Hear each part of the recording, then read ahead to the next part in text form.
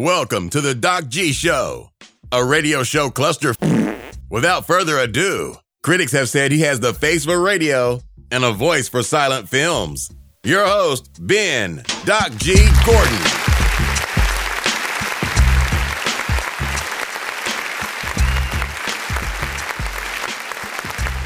And we are on the air. Welcome to the Doc G Show. I'm your host, Doc G. With me, as always, is the best retired waiter in Longhorn Steakhouse history, yes! Dave Burles Berlin. Say what? Woo! Yes. Man, what an honor to be on the top of that list. Yes. Mm-hmm. Yes. And I'm not gonna pull a Jordan when I retire and come back. Just gonna be straight retired.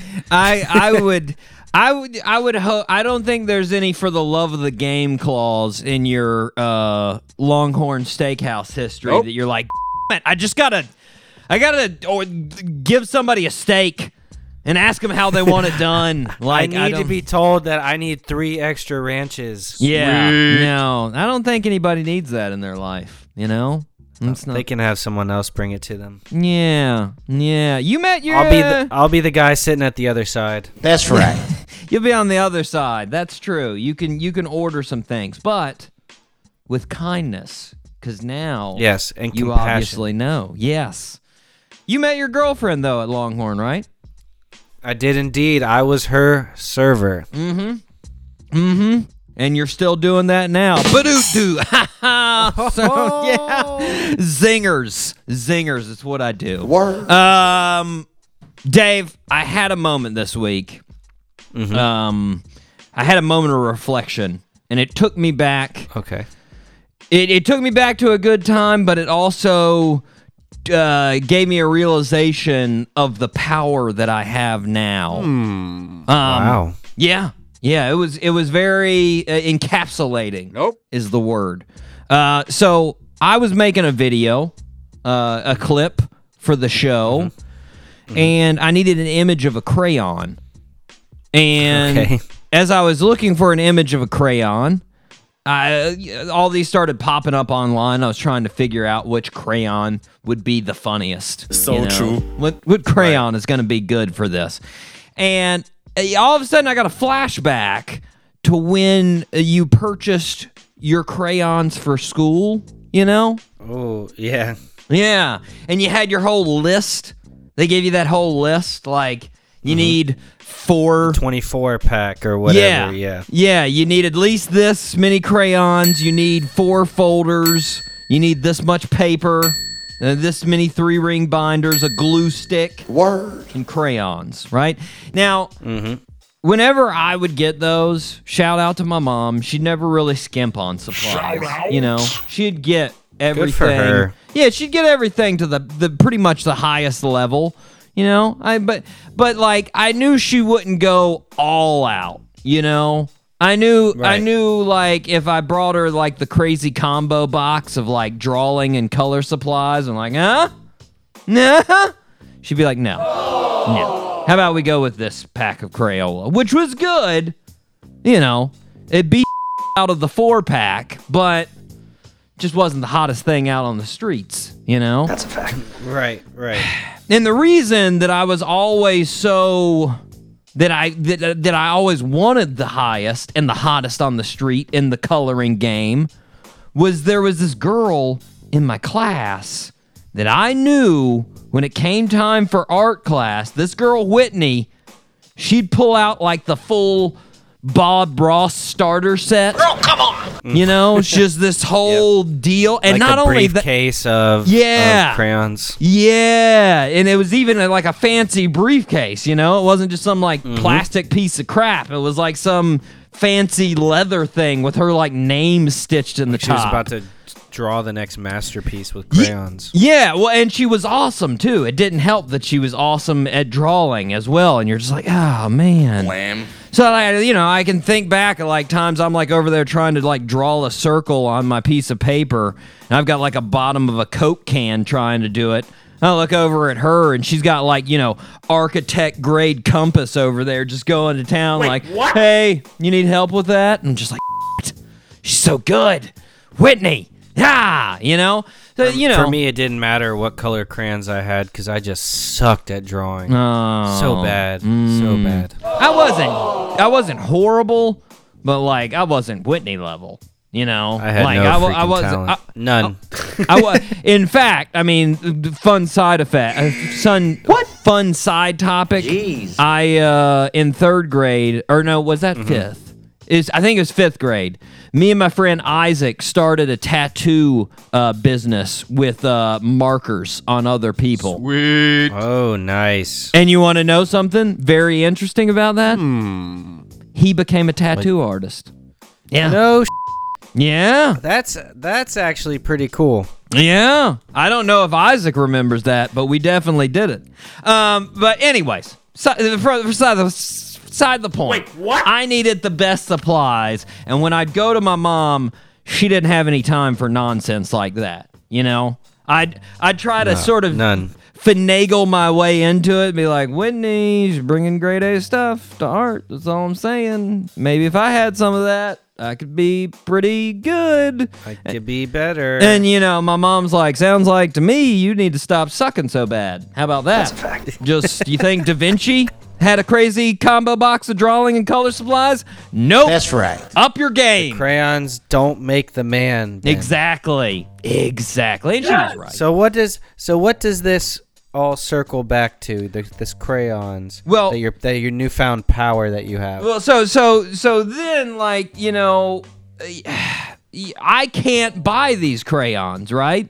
It's all up to my mom, because once she vetoes the crazy combo box of drawing and coloring supplies, pretty much done, you know? Because I'm 10. I don't have any money. You have no say. Yeah. I've got like $3 and a Canadian dollar my aunt gave me, and that's it. Like, you know, I'm like, isn't gonna do anything. But when I was looking at these crayon picks, I started looking at the prices of crayon packs, and I was like, boy. oh my God, I'm the champion of crayons now. That's right. I could get all of these. Dave, let me tell you, I came I across. don't even know what crayons cost. Well, I came across the Crayola Ultimate Crayon Caddy with lid and sharpener. And let me tell you, Dave, this is 100. How many crayons? 120 something. 152. Jeez. Jeez. The full crayon Crayola Collection. color palette. Literally every color they've got. You got everyone. Everyone. Like, and not just regular colors, metallic and glitter colors too. Wow. Oh, that's excessive. Yeah, if I wanted to draw a fairy, her freaking wings could be glittery pink, Dave. That's right. They could. Yes! They could. Amen. That's the kind of color control. 10-year-old you is so freaking jealous. Exactly. He just wants to draw a fairy on someone's arm so bad. Exactly. Well, not with crayons, so let's be honest. That'd be tough. But, like, I mean, and you brought it up, the sharpener. That's not one of those dinky sharpeners on the side of the box. This is a fully removable, fully separate sharpener. Yeah. Oh yeah, it's high quality. And all of this, Dave, all of this, $24. Say what? $24. Wow, I was expecting more, not gonna lie. So true. The 10-year-old me inside of me, like you said, Dave, was like, dude, you could have 4 versions of Burnt Sienna right now. Oh, come on. You're stupid if you don't buy it. Buy It's it, a man. no-brainer. Yeah. Yeah. Like, I was this close to buying that thing and hunting Whitney down and having an art off right now. Yes. Just art off. Let's go. 40 years later, let's Exactly. get it, Whitney. Hey, don't add years to me. Come on. Dave's like, 67 years later. Oh, God, I'm old. Oh, 10 man. million years later. I mean, but like, if I was getting ready to go back to the 3rd grade, you better believe I'm showing up with 304 crayons. Yes. Do the math, listeners. That's 2 boxes. Jeez. I'd show up Oh, with 2 yeah. of those. 2 sharpeners. I've got a just in case box. Wow. Just in case. But Wow. Dave, my point is, as adults, we can appreciate some things we couldn't as kids. Man, ain't that the truth? And we can like buy these things that we can't, that like seemed unobtainable, you know? Like, but now I just want to make my point. I want to be Crayon King. So true. That's all I want my point to be now. Like, I was going to make a point about how, like, it's cool to buy things that you couldn't, but now I just I think a better point would be a waxy, multicolored, able to stay within the lines point of a crayon. Am I right? We just turn the, the studio into a Crayon Kingdom. Art studio. Yeah. An art studio of just crayons. Dave, are you ready to fire up this coloring book of a show? Let's fire it up and make it waxy. 5. All 3 engines up and burning. 2, 1, 0, and lift off. Wax. Double entendre there. Also, records. Vinyl. Oh. Yeah. I didn't know that. Yeah, we do that on this show. We spin the vinyl. We do that. Double entendre. Waxy. And wowza, do we have a show? Say what? Do we have a show, Dave? We have a fantastic group, Dead Posey, composed of Danielle and Tony F. They just came out with their newest EP, Malfunction. Malfunction. Yeah, it's good. A lot of solid jams on there. We're going to hear a couple of them. We're going to hear one of my faves. That's Holy Roller. We're going to hear that. Good stuff. Okay. But first, we got to start off where we start. Yes, a birthday sir. suit. Happy birthday, Mr. President. Okay, Dave. I think from the last couple that we've had, I know the last 2 weeks for you, it's been a little bit difficult because we had a couple of hard ones. This week, I'm just checking the last. Oh yeah. Yeah, you've got. The first 2 you've definitely got. The last one might be a little bit of a trip up. I know you That's know all who I he need is. as long as I'm 2 out of 3. Okay. Well, this one you got. Born on August 19th. Oh, 98%. 98%. Born on August 19th, 1969 in Centerville, Ohio. Our birthday suit wearer loved sports growing up, and in high school he played baseball, basketball, and football. Jeez. He was the quarterback for the football team, and as a senior, he won the Gatorade Player of the Year for Ohio. He decided to go to Ohio State, where he is a backup quarterback for the first 3 years, but his senior year, he was starter and voted captain as well as team MVP. What year did you say he was born? 1969. 1969. Okay. So Now, he's 51. Okay. He didn't get to the NFL. In 96, he started working on a show called College Game Day with Chris Fowler and Lee Corso. He is also the game analyst for ABC Saturday Football Broadcast. Name that birthday suit wearer. Dude, I got no idea. What? So on College Game Day. he's Who do on you got College on- Game Day. Oh, Who do you Kirk got? Herbstreit. There we go. There it is. Kirk Herbstreit. Yes. He's back. What is his new role? Well, no, ABC Saturday Football Broadcast. You know, working the ABC. actual game on Saturday nights. I was like, who does that? I had missed it. Okay, Kirk And- Herbstreit. And now, this year, he's actually doing Monday Night Football on ESPN, NFL. Say what? Yeah. Yeah, I'm not a huge Kirky fan. He's kind of annoying to me. I don't know. Chris Fowler is more annoying to me than Kirk Herbstreit. See, I don't mind. I like, they always have to have an announcer and a guy who's not really in the sport to kind of mediate. I like He's just- Fowler in tennis. Yes! He's better at tennis than he is in football, to me. That makes a lot of sense. You know. Probably relates to tennis better. Yeah, well, he seems to. To me, he does at least. I don't know. Anyways, it's not Chris Fowler's birthday. Nope. It doesn't matter. That's true. It's Kirk Herbstreit's birthday. He's turning 51. Happy birthday, Kirk. Happy birthday, Kirky. I didn't know he turned 50, though, last year. Man, he looks good for 51. So true. Yeah, I would take that. Yeah, he looks solid for 51. Happy birthday, Kirk. All right. Dave, are you ready? Rip some headlines. Headlines? Let's do it. It's now time for Ripped from the Headlines. Okay. Dave, were you a Lego fan when you were a kid? Oh, yeah, dude. I had the Lego video game. We made Legos. Nice. I mean, I didn't even know there was a Lego game. I got into Bionicle because, Bionicle Yeah. was an offset of Legos. Yeah. So I was pretty into it, you could say.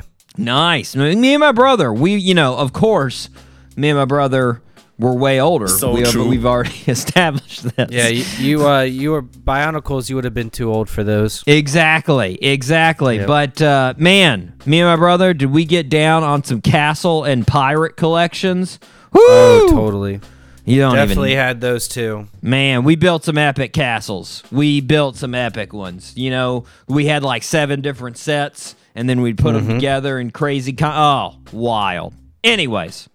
One of the downers of those Legos is that there's some tiny pieces to them, And you can step on them, you can lose them, Crap.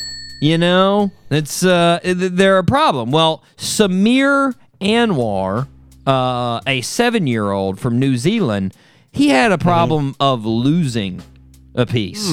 So about 2 years ago, Samir was playing Legos. He's about 5. And, I'm no kid expert, but I'm just saying he might have been playing with a Lego set that was outside of his age range. That's a fact. Burn. I'm just saying. He was 5, Some of those ones, like the castles, get a little higher age range. I'm just saying. Anyways, so he's playing with it. And he takes one of the Lego persons, and the hand to the Lego person, he decides that the best place for that hand is to go into his nose. Word. No. Why do they do this? Why? So he took the hand off the Lego man and put it in his nose. Well, everything was going well, until he couldn't get it out of his nose. And he was like, basically did a COVID test with the Lego arm. That's a pretty fact. much, yeah. Swiped it around, and then just instead of pulling it back out, was like, So he went and told his parents, and his parents took him to the doctor, right? And the doctor didn't see it in his nose. He looked all around, looked in the throat, looked around, did some tests, was like, I got nothing. And the doctor was like, yeah, you know what? Probably went down your throat. It'll run through the digestive system. No big deal, right? Right. Well, last week, Samir's parents had made some cupcakes, and Samir went and took a big whiff, right?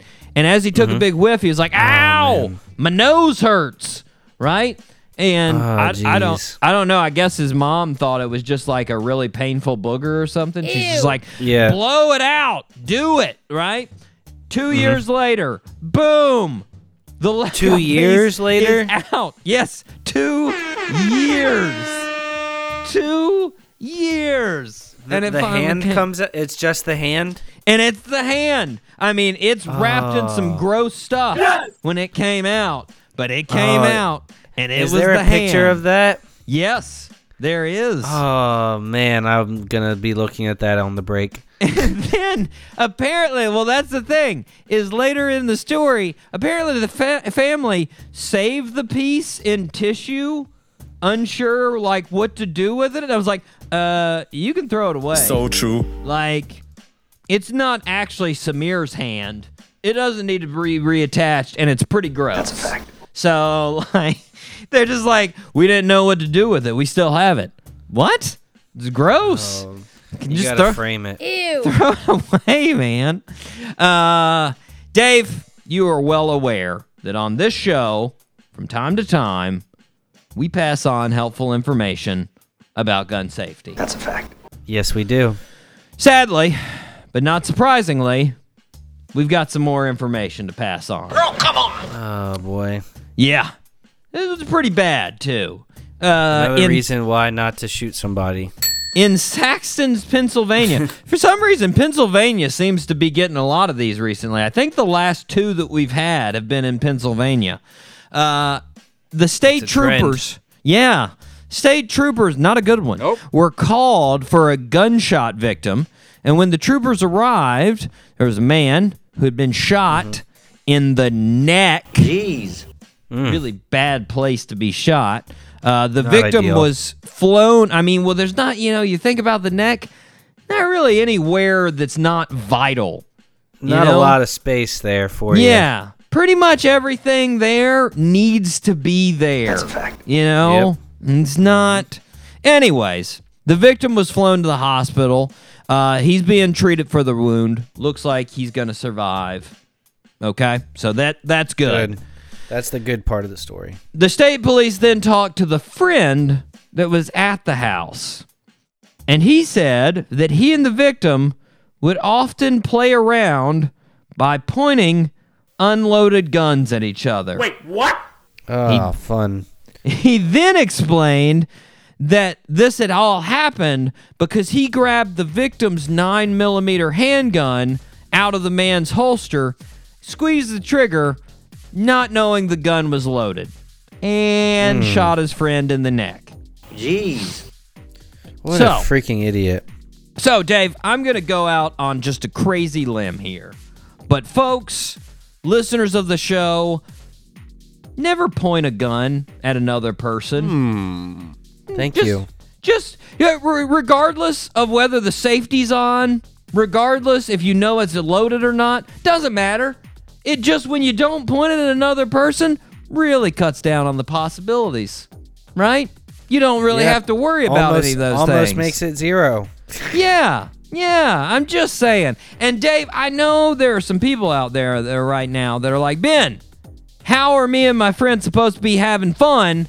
Because the only thing that we do is point unloaded guns at each other. Well, come on. I've got an answer for you guys. Go online and buy the Nerf and Strike Elite Rhino Fire Blaster.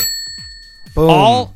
All the shooting fun of your friend, none of the potential mutilation and potentially life-ending side effects. That's a fact. So much better. It'll make you feel better.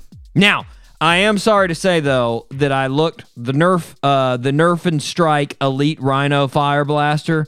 It's an Not Amazon. cheaper than the crayons. Well, it's an Amazon exclusive. So you're gonna make Jeff Get your Bezos a Prime. little richer. Jeff Bezos is gonna be richer, but you gotta weigh Jeff Bezos being richer versus going to jail Your because friend you almost shot one of died. your friends. That's Throw pretty Jeff some cash. pretty Then it'll easy. come back to the Doc G show. Exactly. Okay. Dave, did you... Man, I noticed we got a lot of kids stories. Word. Relative to kids. My opening was about kids. The first story was about kids. This story's about kids. Weird. Anyways, Dave, did Good you theme. ever have a lemonade stand as a kid? No, man, I never did that. Well, you were I don't know, actually we- in a populated area enough to, do it. So true. Yeah, I was about to say my neighborhood was pretty busy. We could have done it. Some kid down the road from me actually did it the other day. That was pretty cute. I didn't have any money to give him, so yeah. I didn't stop. So he's probably I waved and everything, and they were like that. Hey, see ya. So I looked and I was like, I would have done it as a kid, but I literally max would have had 2 people walk by all day, so yeah. it wouldn't have really worth worked it. that well. Well, anyways, 2 kids, Jude and Tristan from a town that is a Doc G show regular, Peoria, Illinois. Shout out! There we go. Yes, they had a lemonade stand.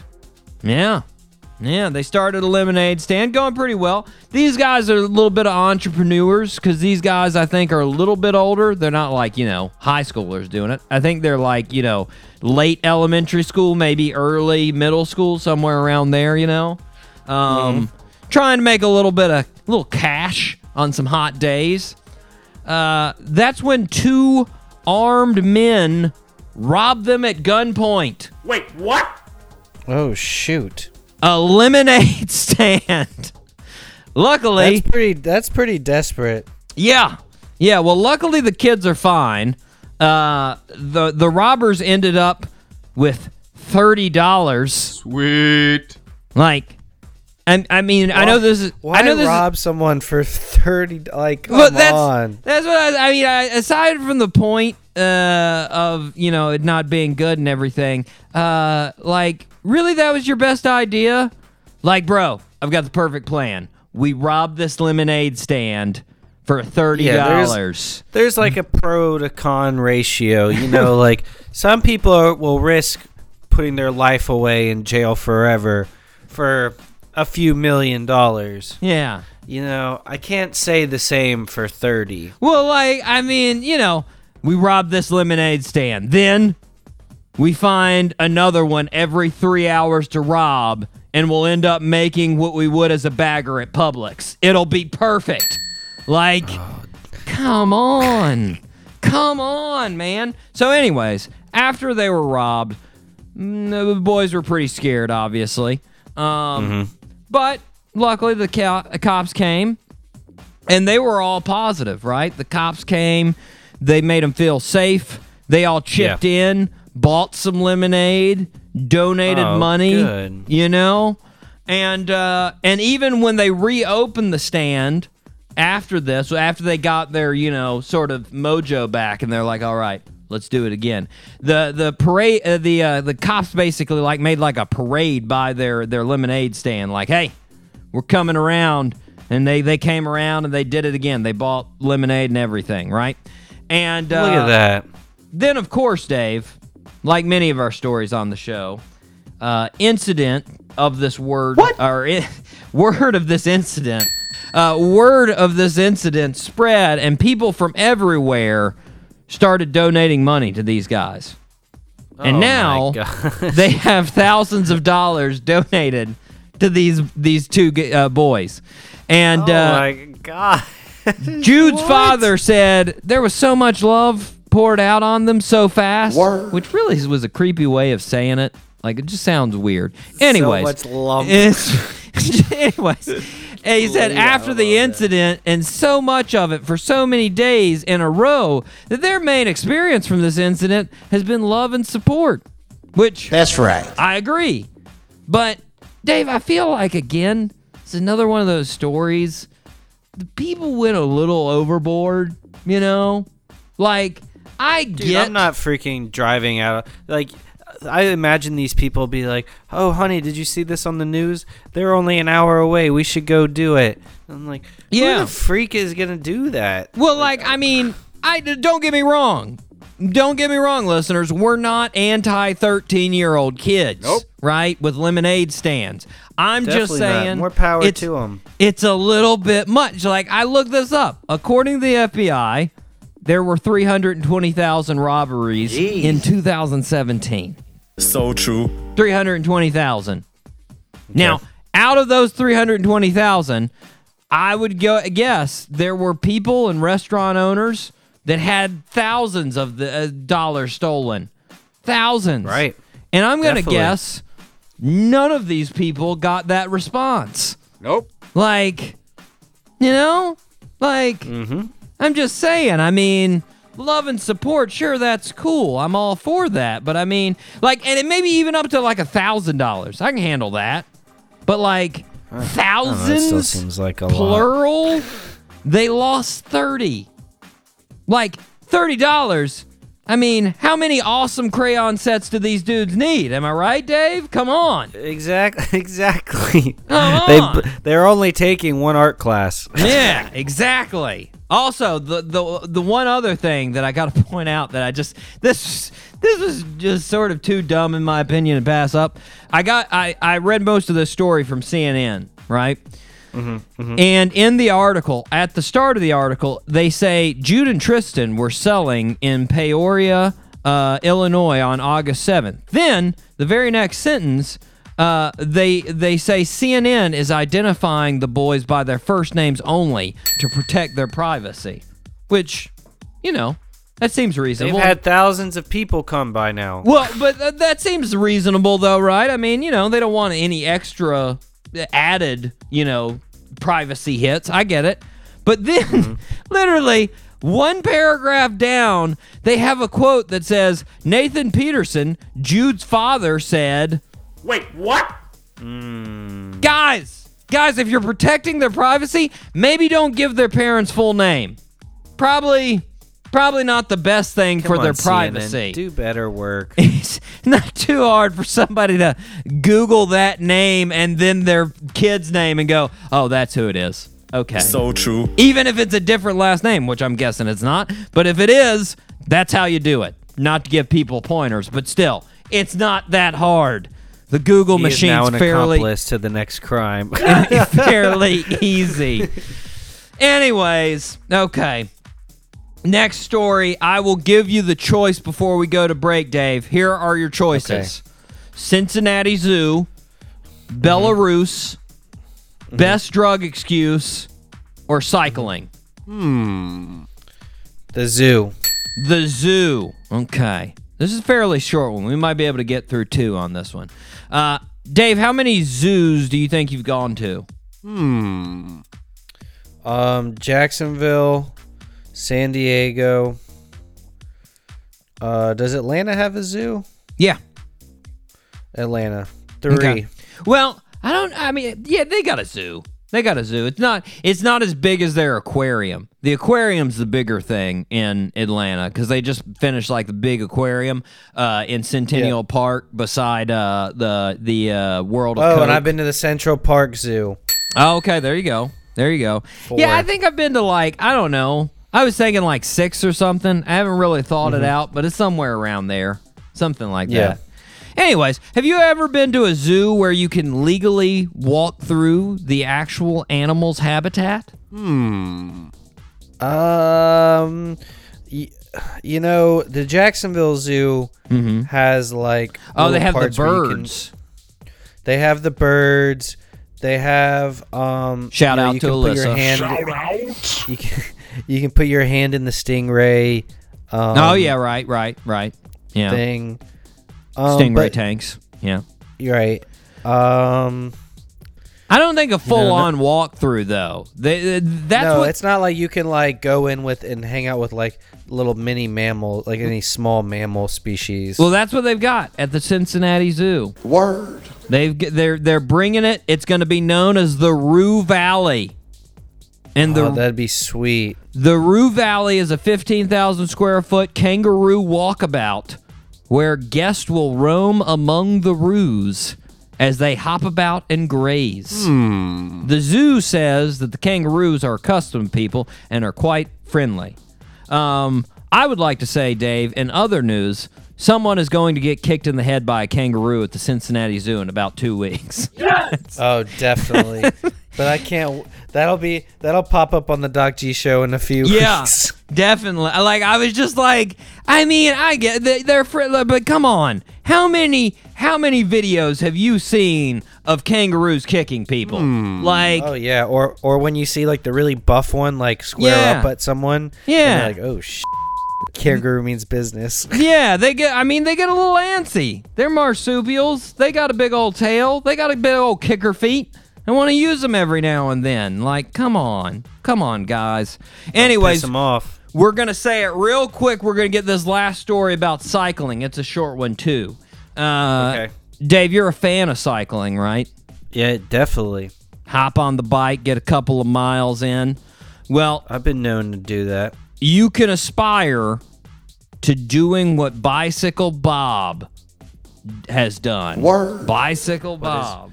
Now, Did he go all the way around the country or something? well, Bob Mettauer, he's been a fan of cycling since the 90s. He took up cycling in 92 after he retired. And Okay. every day, Bicycle Bob hits the pavement and gets 9 miles on a cycle. Every day. Rain or I wonder how he shine. picked that number. I don't know. Yeah, that's weird. I mean, maybe it's a set path, circle, something like that. But 9 miles he decided on, and he's been doing it every day. Well, this past Tuesday, at the age of 95, Bicycle Bob hit 100,000 miles. That is impressive. Yeah, and I mean, it was one of those moments. You got a little choked up because his whole neighborhood came out and celebrated the accomplishment. That's right. They got out there and cheered him on. I mean, they all had masks on. They were all out there, but they were supporting him. They were giving Bob the love. So true. You know? And this was a baller move. When asked what it means for him to still be able to get out there and do the things he does at 95, Bob said, I can do the things I do because I do the things I do. Say what? Oh! Wow. Deep. Man, I feel like Jay-Z ghost roast that statement. So true. My God. Like, come on. Talk about the double entendres. Straight flames. Straight flames. Yeah. Man, smooth Bob the bicycler. Man. Well, Bob, we salute you. Here's to another 100,000. Go get it, Bob. Go Just get another 30.4 years to get that, according to my calculator. Yeah, you know, maybe this time he'll Up it. He'll increase it. Yeah, he'll increase it to like 18, you know. He'll get it like a Peloton. That way he can elements eliminate that variable. The only thing that he that slowed him down, he had a shoulder injury. That was the big thing that took him out of the game for a little bit. But we are going to take a break. We are going to hear from our guest this week, Dead Posey. This is their hit single right here, Parasite. Right here on the Doc G Show.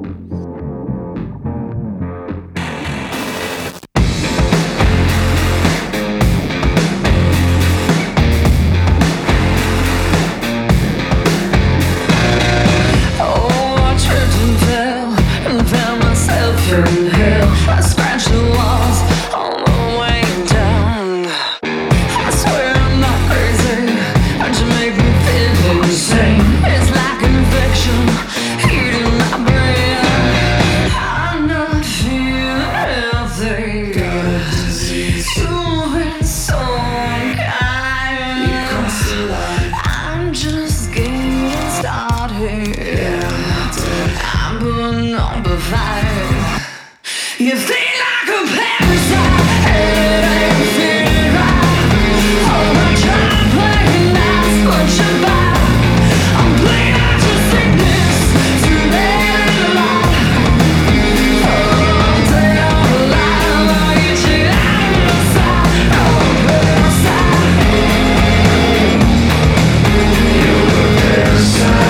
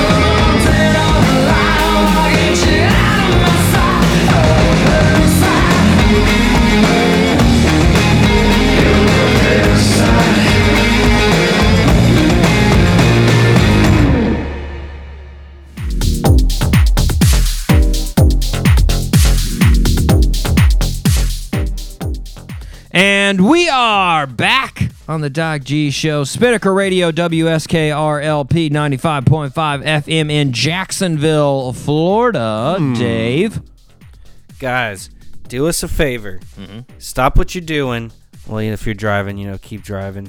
Wait till That's you get good. to a stoplight. Yeah, safe. But safe. download a podcast downloading app, whatever one you want to use, and look for the Doc G Show. Yes. Download it. Give us 5 stars. Give us a good review. Yes. If you don't give us a good review, don't do it. Nope. In general. Yes. Just stay away.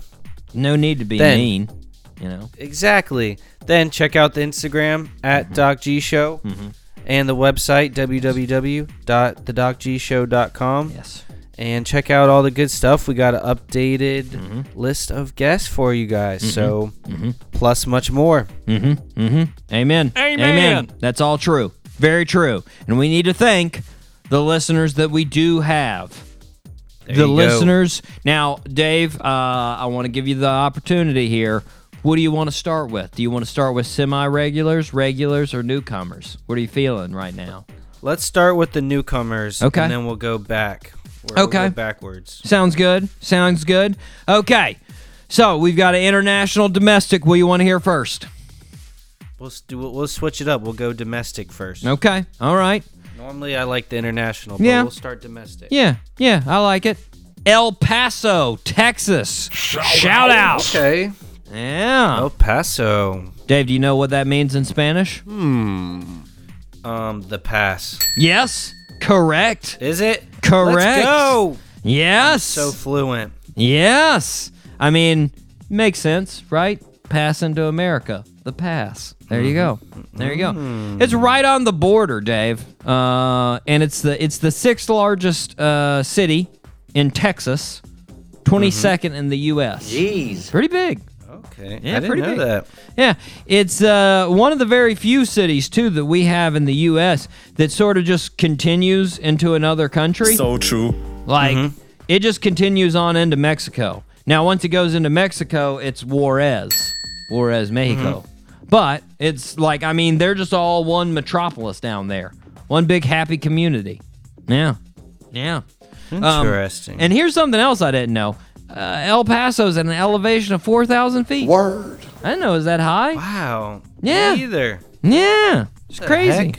Yeah. And like El Paso, for the listeners that aren't good at geography, like our other co-host Jake, who's not solid at geography, El Paso is like literally as far as you can get West Texas. Literally right there at the end of Texas. You're only 4 hours away Well, from if Tucson. you gotta think of where Mexico is, so Well, yeah, you're on the border of Mexico, but you're also in that little arm of Texas that reaches out to the west. So totally. you're all the way, like I said, 4 hours away from Tucson. Jeez. Tucson, right? Wow. And listeners may remember we had our semi-regular listeners from Beaumont, Texas. How far do you think El Paso is from 7 Beaumont? hours. 850 miles. Jeez. 850 miles. You could drive from Jacksonville to Key Largo and back, and it still would be less of a distance. That's so big. Goodness gracious. Yeah, Texas is huge. That's a fact. And now we've got listeners on both East and West Texas borders. Boom. Yes. Shout out to El Coast to Paso. coast Make of it Texas. regular, guys. Make it regular. Okay. Our international, Dave, is Denpasar, Indonesia. Yes. Ooh, It's the- Indonesia. Yeah, capital of Bali, Dave. Capital Oh, of okay. Bali. Yeah. Now, most people obviously think Bali, they think beaches, which is understandable. They do have some bomb beaches. That's true. But I got to say, Dave, endless possibilities in Bali. There's all Like kinds what? of dope things. Well, for one, Sacred Monkey Forest. Wait, what? Yeah. Oh, that's a must visit. Yeah. And they've got all kinds of wild waterfalls there. Like just these cool and like I don't know, maybe it's cuz they're Bali and they're just wild. It doesn't seem like there's many restrictions. They're just like do your thing on that waterfall. Go for it. Like, Oh. yeah, it's pretty cool. And you know who's a big fan of Bali, Dave? Our graphic artist for the show. Yeah. Oh. Dan. He's a huge fan. been? Yes. That's right. He and his fiance went there. I think it may have been where he proposed to his fiance. I think. That sounds like a smart move. Might have been. But I got to be honest. I know everything looks better on Instagram, but he sold it to me, man. I wanted to pack up and move to Bali after his trip. Like, looking at True. those pictures, I True. was like, wow, that place is awesome. Man. And super cool picture of him with a monkey. Yeah. Oh yeah, that's if you go to the sacred monkey forest, you Yeah. need a super cool picture with a monkey. Amen. Amen. Amen. Well, thank you, Bali. Thank you, El Paso. Shout out to you both. Don't be strangers. Don't be strangers. Come back. Okay, some semi-regulars. First on the list on semi-regulars, Louisville, Kentucky. And they're getting pretty regular, Dave. okay. They're getting close. They're getting close. Good, I don't good. know, I don't know if one of the listeners out there is Bree, former classmate of yours, but she's in Louisville now. So if it is, Okay, shout out to Bree. you, Bree. Shout out to you. Shout out to you. Yes, Austin, Texas. Shout out to Austin. They're getting pretty regular too. I like it. Another Texas crew. Exactly. Chicago, Illinois, Chi-Town. Shout out to you guys. Nice. Miami, Florida, 305. Shout out to you guys. Okay. Indianapolis, Indiana. Shout out to you guys. Winfield, West Virginia. They're trying to get back into the regular group. Old Fuss and Feathers. You go, guys. Dubai. Shout out to Dubai. Coming back on the All right, listen. Dubai. Yeah. And Hamburg, Germany. Keep it coming, guys. Ah, okay. We see you. Keep sneaking it back coming. in. Yes. Yes. Okay. Time for the regulars. Here's the guys that really deserve the credit, everybody. Here's the folks that put it in every week with us, that put up Week after week. with my crap every single week. Here we go. Jacksonville, Florida, of course. Shout out to Duval. Columbia, South Carolina. Shout out to the Gamecocks. Gainesville, Florida. Shout out to the Gators. Radford, Virginia. Shout out to the Highlanders. Dublin, Ireland. Shout out to all the Irish. Boardman, Yes, sir. Oregon. Shout out to our second West Coast connection. Charlotte, North Carolina. Shout out to the Queen City. Charleston, South Carolina. Shout out to the coast down there in the low country. Shout out to Barcelona, Spain, another one of our great international listeners. Shout out Very to nice. Ashburn, Virginia, our first in the Commonwealth, first regular in the Commonwealth. Roanoke, Virginia. Shout out to the Star City, second in the Commonwealth. Right. Kenner, Louisiana. Shout out to New Orleans. Madison, Tennessee. Shout out to Nashville. Mountain View, California. Our first West Coast connection. Shout out to you guys. London, United Kingdom, and all the areas around. Orlando, Florida. Shout out to the Bubble. Some good games starting off in the Bubble. playoffs. Good games. Yes, sir. Peoria, Illinois. Shout out to you rich guys selling lemonade now. Awesome. Genoa, Italy. Shout out to the longtime listeners in the boot. Shout out to favorite. Brighton, United Kingdom. Shout out to Bristol, Virginia. Shout out to Moscow, our newest international listeners. Thank you, Moscow. go. Shout out Fisherville, Virginia. And lastly, Columbus, Georgia. There we go, regulars. There it is. Woo! There it is. What a did you even take a breath during that? No, Goodness dude. gracious. Well, yeah, I've started with Take a deep Jake. breath. With Jake, I've tried to go faster. I've literally just tried to snowball it through, and I've gotten a little lightheaded doing it with Jake. I've gotten a I little can tell. lightheaded. But thank you to all the listens. We appreciate it.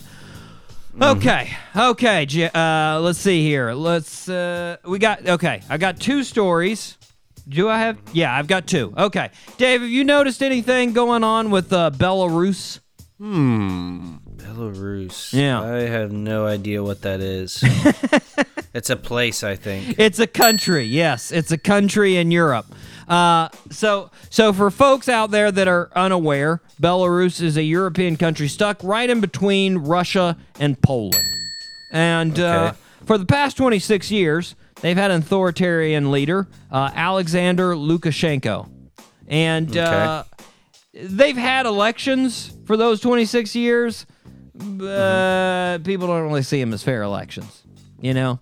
Okay. Yeah, a little shady going on. Something's happened. They had another one of those elections on August 9th, right? And Lukashenko won again. But this time, people really were unhappy, right? Word. And they've been protesting since. There have been huge protests going on in Belarus, right? Yeah. Yeah, and they're demanding fair, new elections, right? That's right. Well, this past Monday, Lukashenko came out and he addressed a large crowd, right? And he literally said this, quote, "You talk about dishonest elections and want to hold new elections. My response to this, we held the elections. And until you kill me, there won't be any new elections." Wait, what? Wow. That was it. That was his quote, Dave. And Until you kill me. I've never been in this situation, luckily. But, like, if I were in that situation, I wouldn't want to challenge an angry mob You of literally protesters just put a to kill target me. on your back. Yeah. Literally just put Yeah. a target on your back. And I wouldn't challenge them mainly because they're an angry mob. So true. Right? Like, that's kind of like waving a steak in front of a tiger's face and then pulling it away. Like, Yep. Basically. not the best thing. And it also, the other thing about that, doesn't say too much about your fair elections. You know? Like, Right. doesn't make it seem like it's very fair. Like, I mean, like, take this for instance, right? Like, what if we were both in high school and our friend Amy won homecoming queen, right? And we're like, oh, nice for Amy. And then in fourth period, they were like, you know what? We're going to need to recount the votes, see if Amy actually won. And Amy comes over and is like, hey, we held the election. And until you kill me, we're not recounting these votes. Like, you'd definitely think there was something up with Amy if that happened. You'd be like, I think she cheated.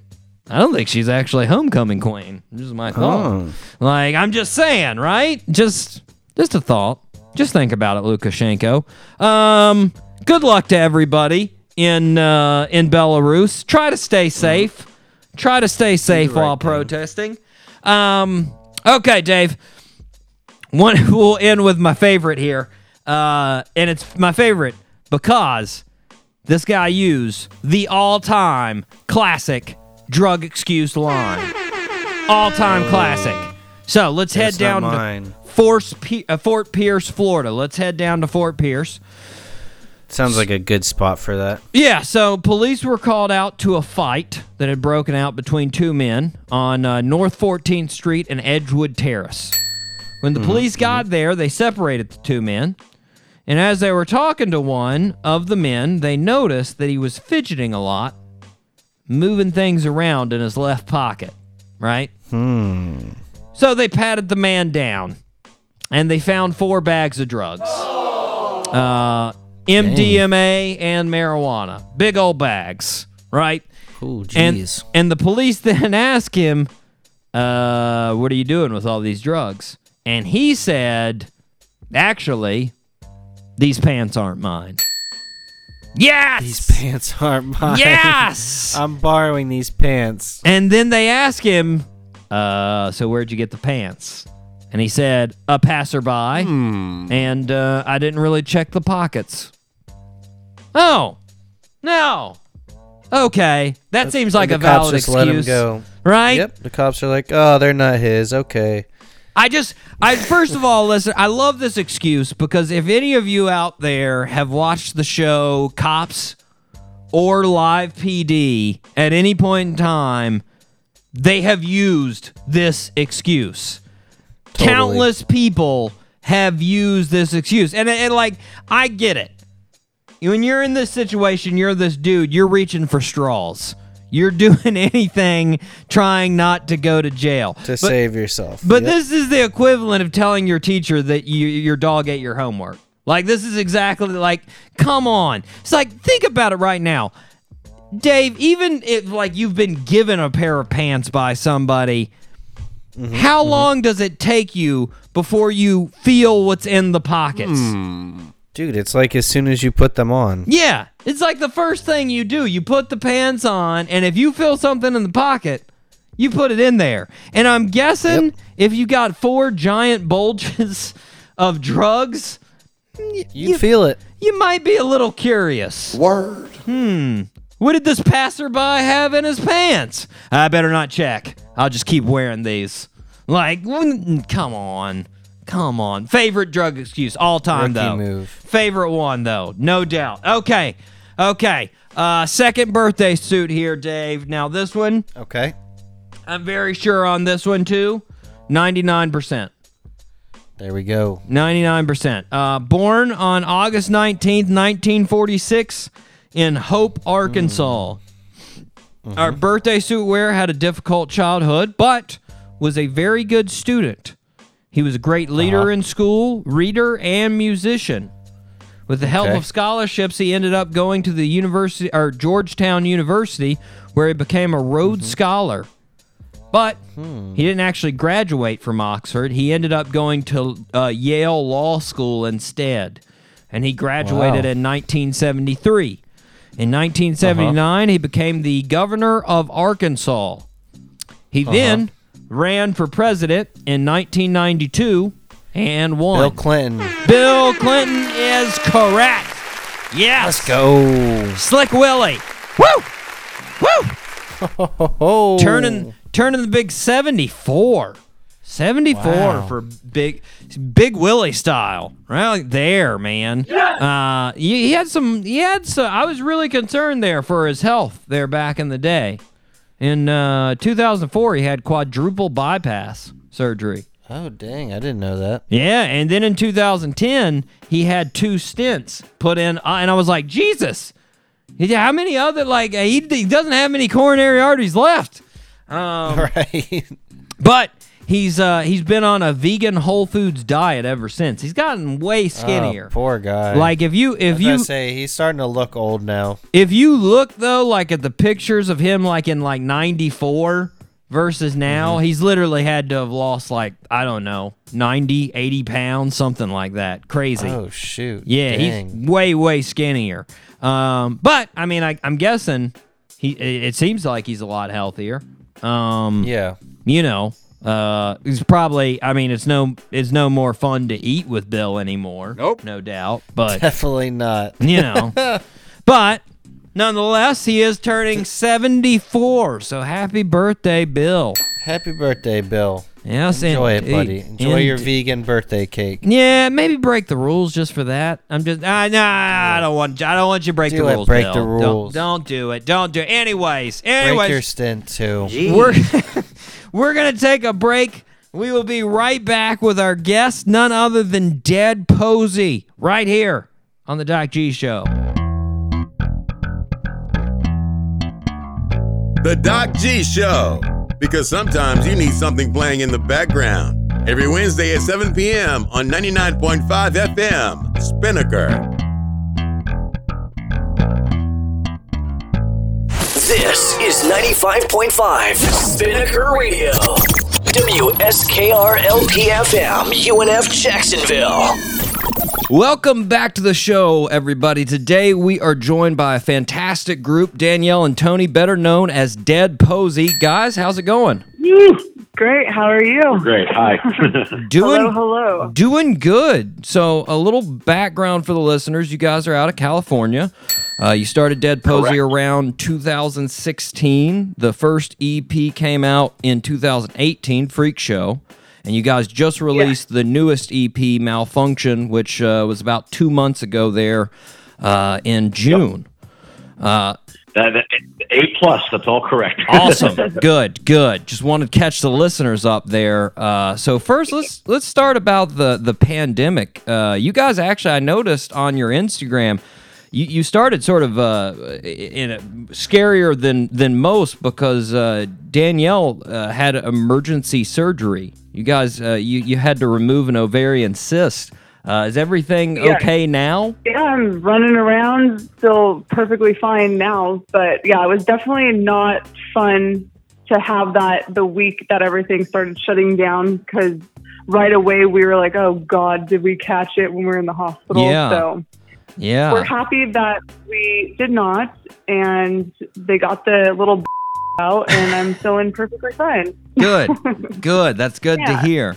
Well, right before that, you guys actually did probably, I don't know how close it was to the last show, but you guys did the Shiprock cruise in February. We did. That was the first week of February, and already, as we now know, things were starting. I think with the virus, and as we were all getting on the boat, like us and 40 other bands, they asked every single person, like, have you been to China in the last 2 weeks, 2 to 4 weeks? And everyone's like, no. It's like, okay, great. Come on. That was the only police thing they were doing. And then little did we know. Yeah, I mean, I think if that cruise had been just a mere 2 or 3 weeks later, we might still be on it or something. Yeah. I mean, there was a few cruise ships that had to stay quarantined for like a month. At sea for a month or two. Yeah. So we feel very grateful. And it was a great, great thing to call our last set of shows. It's obviously a bummer that, and I think all musicians are feeling this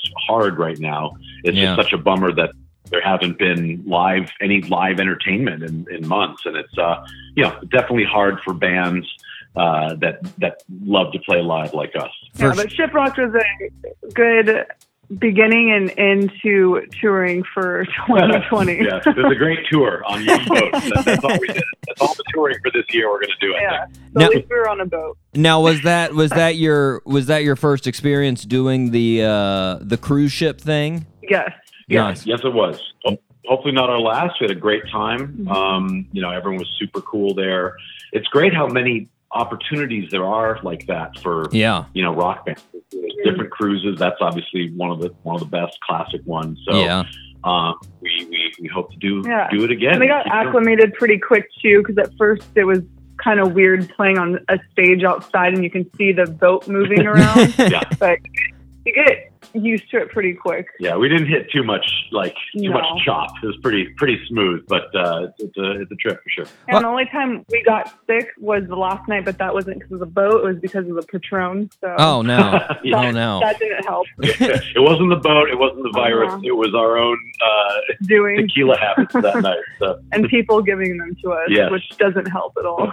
Yeah, it was not fun getting off the boat, because I'm sure anyone that's been on cruises know the day you leave, everyone gets off pretty early. Like, you're pretty much got to be up and out of your room by 8 a.m. So if you've been living it up the night before, that ain't no fun. And we went through that. Well, I've heard about those ships, about how it's very community based. Like, I've never been on one of the rock cruises, but I hear, everybody gets to know everybody. Yeah, it definitely feels like summer camps a little bit, where you definitely see the same people over and over when you're like getting food or walking on the decks, and you definitely run into people, chit chat for a second, move along.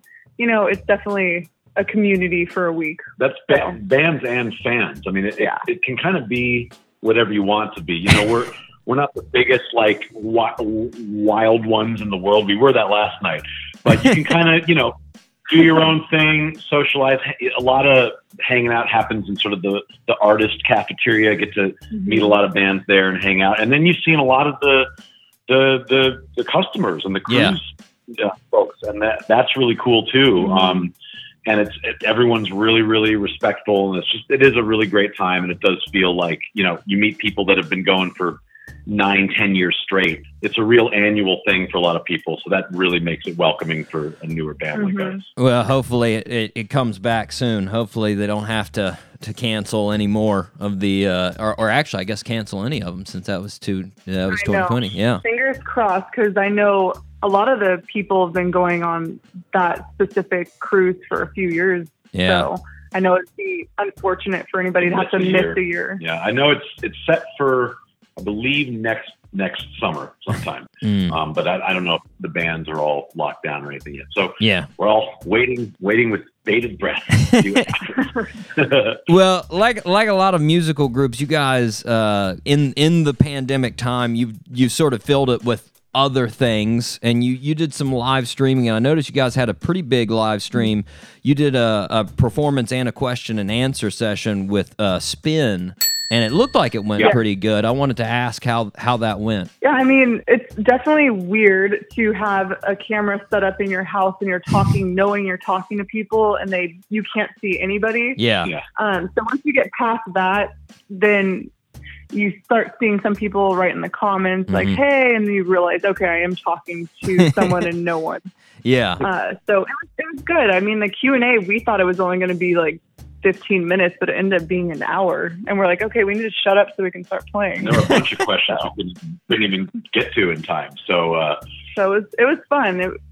I think it's important to do that. I think we're thinking about possibly doing more of like an Instagram live chat where maybe we bring fans on one at a time where we can talk to them and actually see their face.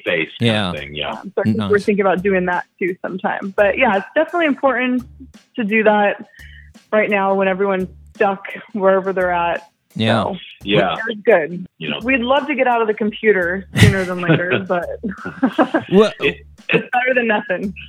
well, going along with that, I noticed you guys have done something that I really liked. That you guys, I was cruising through the social media and through Instagram, and I noticed you guys have done a pretty fantastic job of answering questions. Yes! You know, in comments when somebody asks, you know, hey, when are you guys coming to Cincinnati, or when is the new song coming out? You guys almost always respond, from what I can tell. And I've heard that when you were on the road back before the pandemic, you guys were pretty accessible to the audience and were open to your fans. When the pandemic hit, did you make a conscious effort to really amp it up on Instagram and on social media, or have you always tried to be like that? I mean, I feel like we've always tried to be like that because I feel obviously without the fans, you aren't a band. Yeah.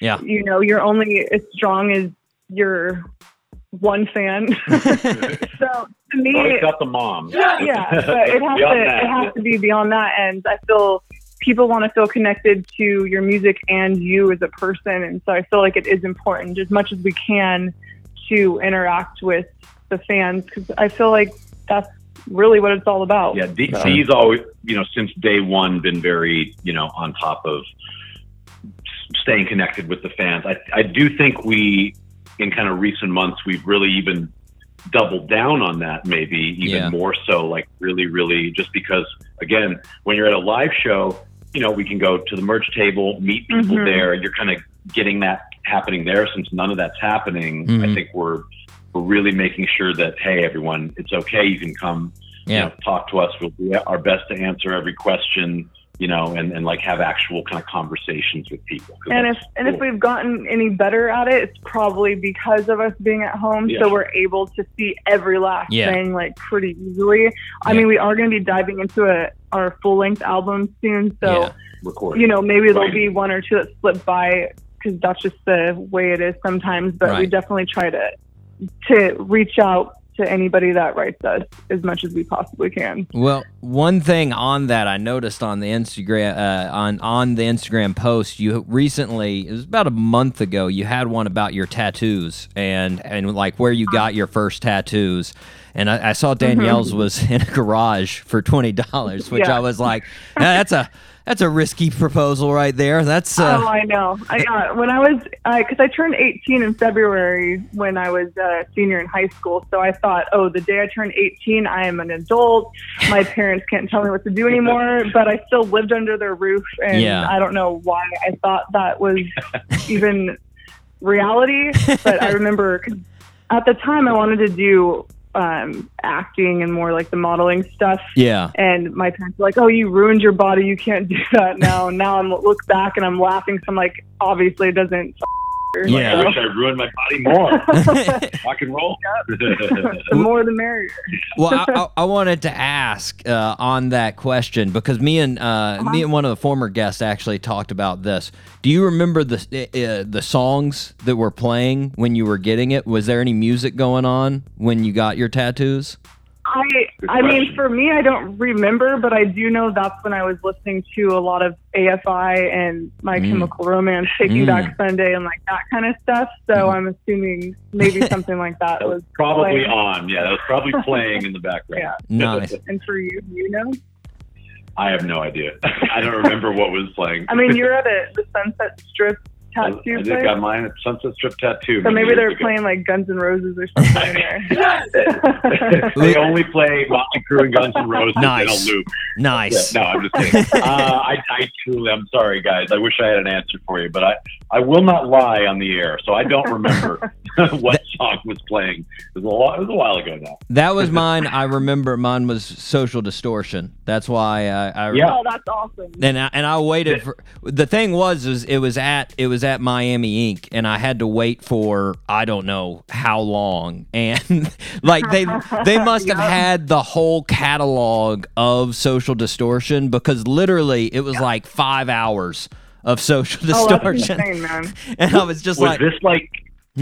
Was this like when the TV show was happening? Was there like cameras in there?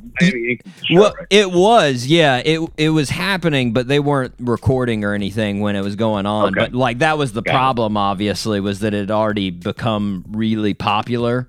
So Big thing, yeah. and But since they were plummeting your ears with Social D, you definitely remember that, which is awesome. yeah, I mean it was great. The downside is like you can't schedule. They were always a pop-in tattoo parlor. So Okay. so you could never schedule, and you couldn't choose who did your tattoo.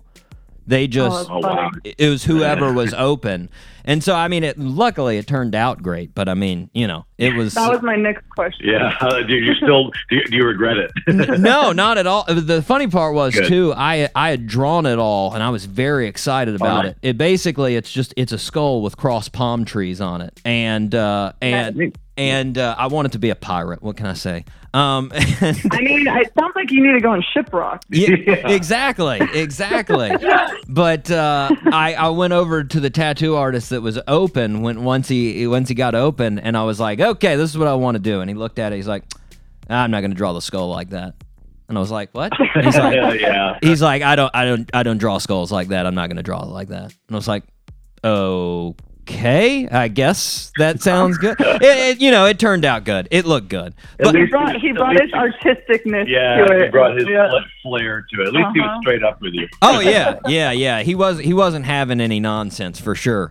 You know, we actually saw Social D twice in like the last 3 years here Yeah, in we LA. went to their, what was it, It was their 40th anniversary. the Kills play. Yeah, it's like almost like a festival they threw, but for them, it's with their 40th anniversary. Yeah. Just last, I think about a year ago. That was Man. last September. Last September. And it was like the Kills.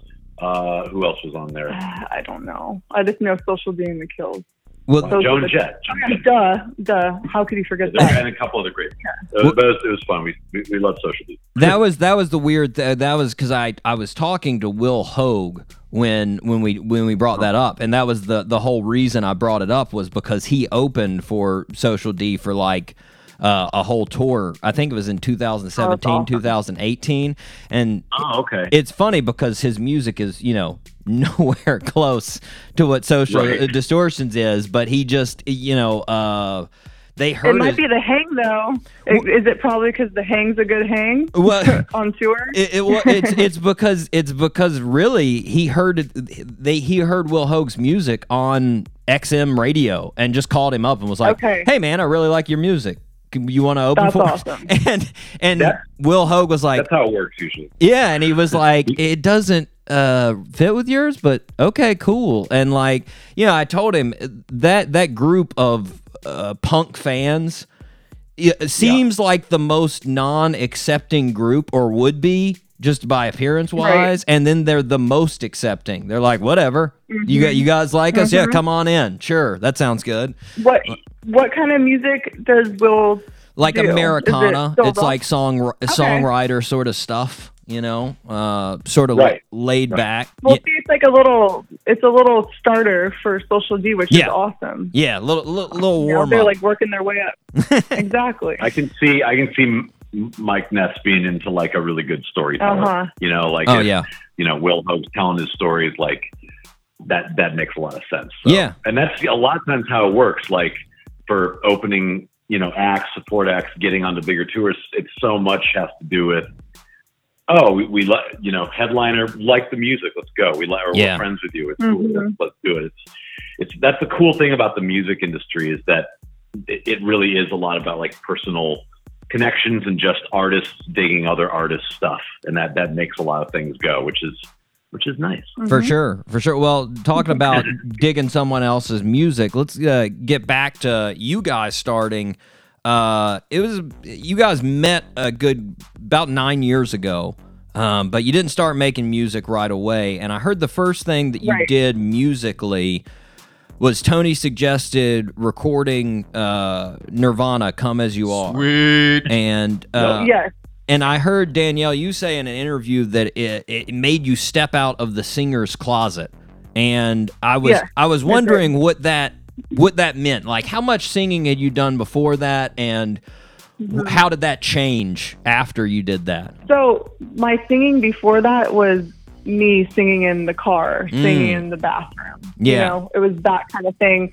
Recording little things on my little recording, what's the thing called? The little recording device. Just like the Memo? just like a little digital recorder, and just hearing my voice back. So as far as that's about as far as my singing went, because I didn't know that I could sing and even make it a career. Yeah. So until I did it with Tony, where we went to the studio and I heard myself in the ears in the studio, was when I had that kind of aha moment. But before that, it was like I was writing notes in like a notebook. I did have piano lessons for years, and I played in a band class where I was doing like the flute from like 3rd to 7th grade, but then when I got to 7th grade into 8th grade, I was like, I don't think this is cool anymore. So I should stop. Now looking back, I'm like, you know what? I should have just stayed in there. You never know. But with the piano lessons, I also remember so many times when I'd go, you'd sit outside the room before you would go in, and there'd always be some kind of singer before I would go in, and I'd hear them, and I'd always be like, God, I wish I was singing instead. But I just never thought to ask my parents to do that, because I didn't think I could. So it just was a behind the closed doors with just me, a very intimate thing when I would sing. So Tony was the first person that I sang in front of seriously. Yeah. Now, whereas I'd sing for fun, joking around with people, but I never did it as like a serious thing. And then he just brought me out of the closet, where I felt like, confidence is there. I can do this. Yeah. Right away, she just had a great natural tone, and then it was just kind of like she was pretty much all in. I wish I discovered it earlier, man. But I mean, everybody's journey is different, and it's better late than never. And I think maybe because I had a different journey, that maybe it helped me have more lyrics and stuff, and more stories to be able to tell. So it all works out the way it does. Now, did you have an idea, Tony, that she could sing, or was it just like, hey, let's do this? Oh, holy crap, she can sing. It was the second thing. It was like I think we were listening to the song on the radio. Yeah, because we were driving home after we went out. We were just hanging out, and listened to the song, and I was like, hey, why don't we let's record this song, because I mean we love Nirvana and everything, and I had no idea what it was going to sound like, but I knew that Danielle had great taste in like music and style and aesthetic and all that kind of stuff. So I was like, go ahead, and then right away it's like, this sounds really, really good. Wow, this is like, there's like this really real gravitas in how she's singing, and so. Yeah, we did that song, kind of just threw it down, and then you just started kind of like, then you kind of started working with you started like another band. Yeah, well, Tony didn't want to be my, like holding me like a baby. He's like, go out there, find other musicians and do your thing. Because I think it could have been a hindrance a little bit if you did that. Yeah. So I feel that I did that. I took and ran with it. I started taking vocal lessons, so I made sure I wasn't singing improperly and messing up my vocal cords. Met a bunch of other musicians. I met gigs. I met one of my friends at a studio that he was working at, and we just started because he did more beats and stuff. So early on, I was singing over beats, but then very quickly after Tony was seeing like, oh, you are taking this serious and you're doing your thing. Okay, cool. We can like write a little bit more stuff. Yeah. So when I did another band and I was playing around town, just local shows at different places, LA music, Viper Room, yeah, like all that stuff. Like the millions of bands that do that here, which is awesome. Yeah. But then very quickly, about a year in, I was like, this isn't cutting it. And there needs to be more to this. The songs need to be more than this, and the vibe needs to be more than this. And that's when I really like dug in for Dead Posey. And then Tony and I were like thinking of names, and then once that happened, we just kind of dived in. Nice. And here we are. Nice. Well, fun fact, I don't know if you guys knew this, but in 2017, Dave Chappelle and John Mayer performed Come As You Are on stage together. So I'm just saying, maybe next year they'll be the next Dead Posey. I don't know. It's just... You never know. That would be incredible. 2021 is full of mystery. You know what? I'd buy that album. Exactly. Dave Chappelle is oddly known for all of a sudden just starting to sing 90s hits on stage. Because he loves doing Radiohead Creep. He will bust that out on a dime. Just here we go, and people are like, all right, I guess. And he's Dave Chappelle. Go with it. He probably likes doing Radiohead Creep more than Radiohead does at this point. Oh, definitely. They don't like playing that song. For sure. Well, it's a great song. I would play it. Well, you guys talked about starting to write, and the first song that you actually wrote in earnest was Holy Grail, which is on the first EP. Yeah. And take the listeners through how writing that song happened, and then what was the aftermath once that song came together. What was the idea after that? We sat down for like a few days and actually wrote kind of a handful of songs, just really, really rough. This was like early 2016, really rough, just kind of verses and little ideas and stuff. And that was one of maybe like 4 or 5 that seeds of ideas, and that was just the one that and the song Boogeyman were songs that came out as singles in 2016, 2017, and we started recording those two kind of at the same time, and that's actually when the songs fleshed themselves out as well. And it was just sort of this process where we'd start with an acoustic guitar and just kind of get some ideas out there. We'd both be shouting out melodies. Dee had, like she said, like kind of a book of, lyrics, poems, thoughts, quotes that we would kind of go in there.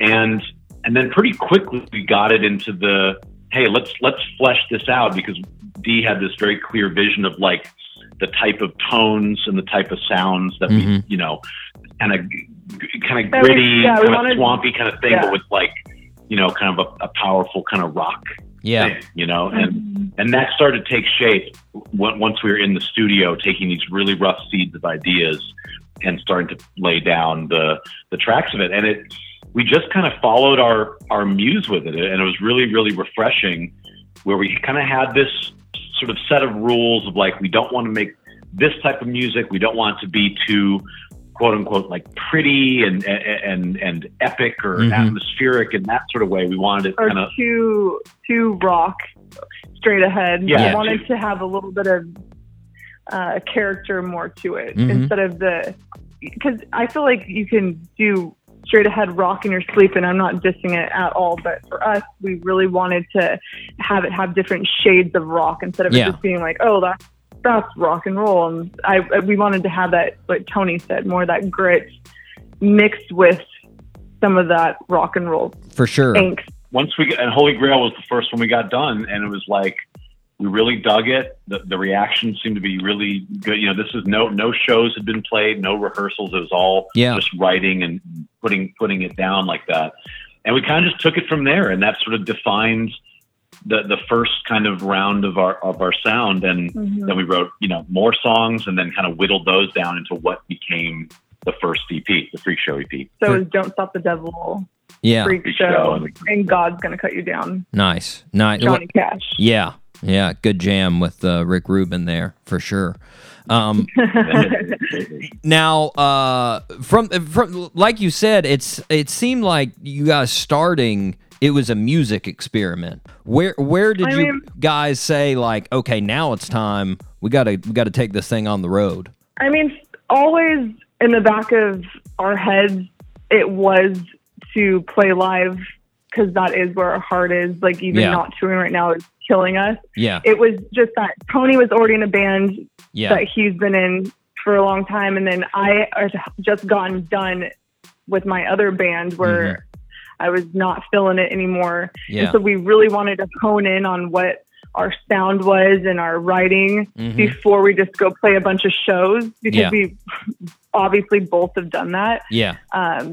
Definitely always was, this is a band, but let's just focus on the music and come out of the cave once we get some music. Nice. And what our sound is. And that's what it is. It's just that we really wanted to focus on what our sound was, what we were trying to say, what our aesthetic is, instead of just like, let's just play a bunch of shows and see what happens. Because I mean, I just got done doing that and it wasn't working. Yeah. Right? Where this time we're like, let's try it this way and see what happens. Well, the live thing was always in the cards. I think it was, we just took a long time to get to that step. Yeah. We wanted to really get the vibe established first before, it's a whole process. We really wanted to make sure our feet were planted for sure before we started. For sure. Well, I noticed, it's interesting because I've heard you guys, and obviously both of you are very into the sound of the music and very into the songwriting creation. And I've heard you both say you're somewhat sort of perfectionists when it comes to the tiny things in the recording, that you want it to sound just perfect. But at the same time, I've heard Danielle talk about loving the unpredictable nature of performance, and the lead singers like Jim Morrison, who's obviously one of the most unpredictable people of all time. That's a fact. Which there's a huge divide between those two things, and I was sort of wondering, is there a recording Danielle and a performing Danielle that you sort of have to keep separate? The simple answer is yes. Yeah. But also, when we are recording my vocals in the studio, I really do have to be in the right headspace. Yeah. To let the freedom come out. To let the kind of wild unpredictableness come out. Otherwise, I feel like it'd be like, oh, she's singing perfect, but there's no character and gravitas. So it's like I was really trying in the studio to kind of bring that live singing element, especially in our new EP. Specifically. For sure. But yeah, when we're playing live, obviously we want to sound good, and but sometimes you just kind of have to just go the wall and see what happens, and just let that energy flow and go wild. Because I feel like if you're just trying to be too perfect, then you start just standing there just trying to sing perfect. And I mean, carry a tune. I agree. You shouldn't be out of pitch the whole time, but it's like, you know what? If you freaking sing out of pitch for a second, who gives a Yeah. It's like, it's rock and roll. Like, it's about the energy and the vibe. And I feel like it's so important, For sure. So yeah, For sure. definitely live is a little different than in the studio. Well, so I think that's just generally one of the good things about being in a band is, like, in the studio, it's a little more of kind of a, it can be a puzzle. It's a little more of an intellectual process where you're trying to capture these moments of, like, it's passion and inspiration and recklessness, and then you kind of fashion it together. Right. And to make something kind of greater than the sum of its parts. And then the live thing is like, you take that and sort of not unravel it, but let it just exist and let all the bits of chance and kind of, happy accidents happen. I mean, touring in general is just every day, even if everything's planned out to the T, something's going to go wrong. Something's going wrong. You have to improvise something. You have to change something. I mean, the only thing constricting me is I wear in-ears, because I think if I didn't do that and I pop one out usually a little bit, if I didn't do that, I think I'd be too crazy. Yeah. And so sometimes it's like, it helps me stay centered enough where I'm like, okay, I'm still putting on a good show singing wise, but I can still be crazy by popping the ear out a little bit. Whereas I feel like if I didn't have that to a certain degree, maybe I'd be a little too wild and people are like, whoa, what the happening here?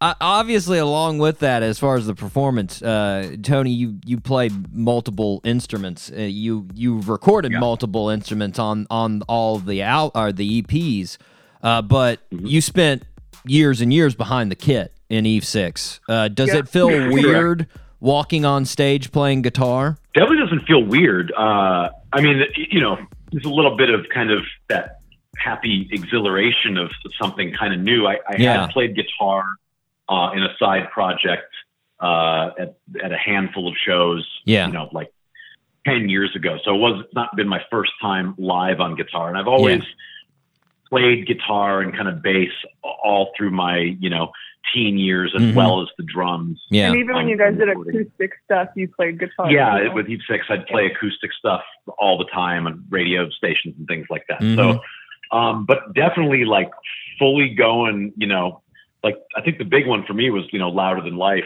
and Aftershock, which are the big festivals. Yeah. We did last year, and it was like, wow, this is really exciting getting up. You're here. Not in Kansas anymore. Not in Kansas. No offense to Kansas. So yeah, it's definitely different, and I think that's what's so exciting about it for me, because for sure, the drums, like drumming's very, very important, especially live. It's like one of the most important elements of the live band, because it really sets the groove and the tone and the power for the entire band. But you're further back on the stage. You got your kid around you. Yeah, it's way different playing any other instrument. So I think it was just super fun, and like cool. I love doing it. I didn't know how much I'd love it, like really doing it, and I do. So nice. Well, on the perfectionist side, on the producing side, you've had a good amount of experience engineering and producing.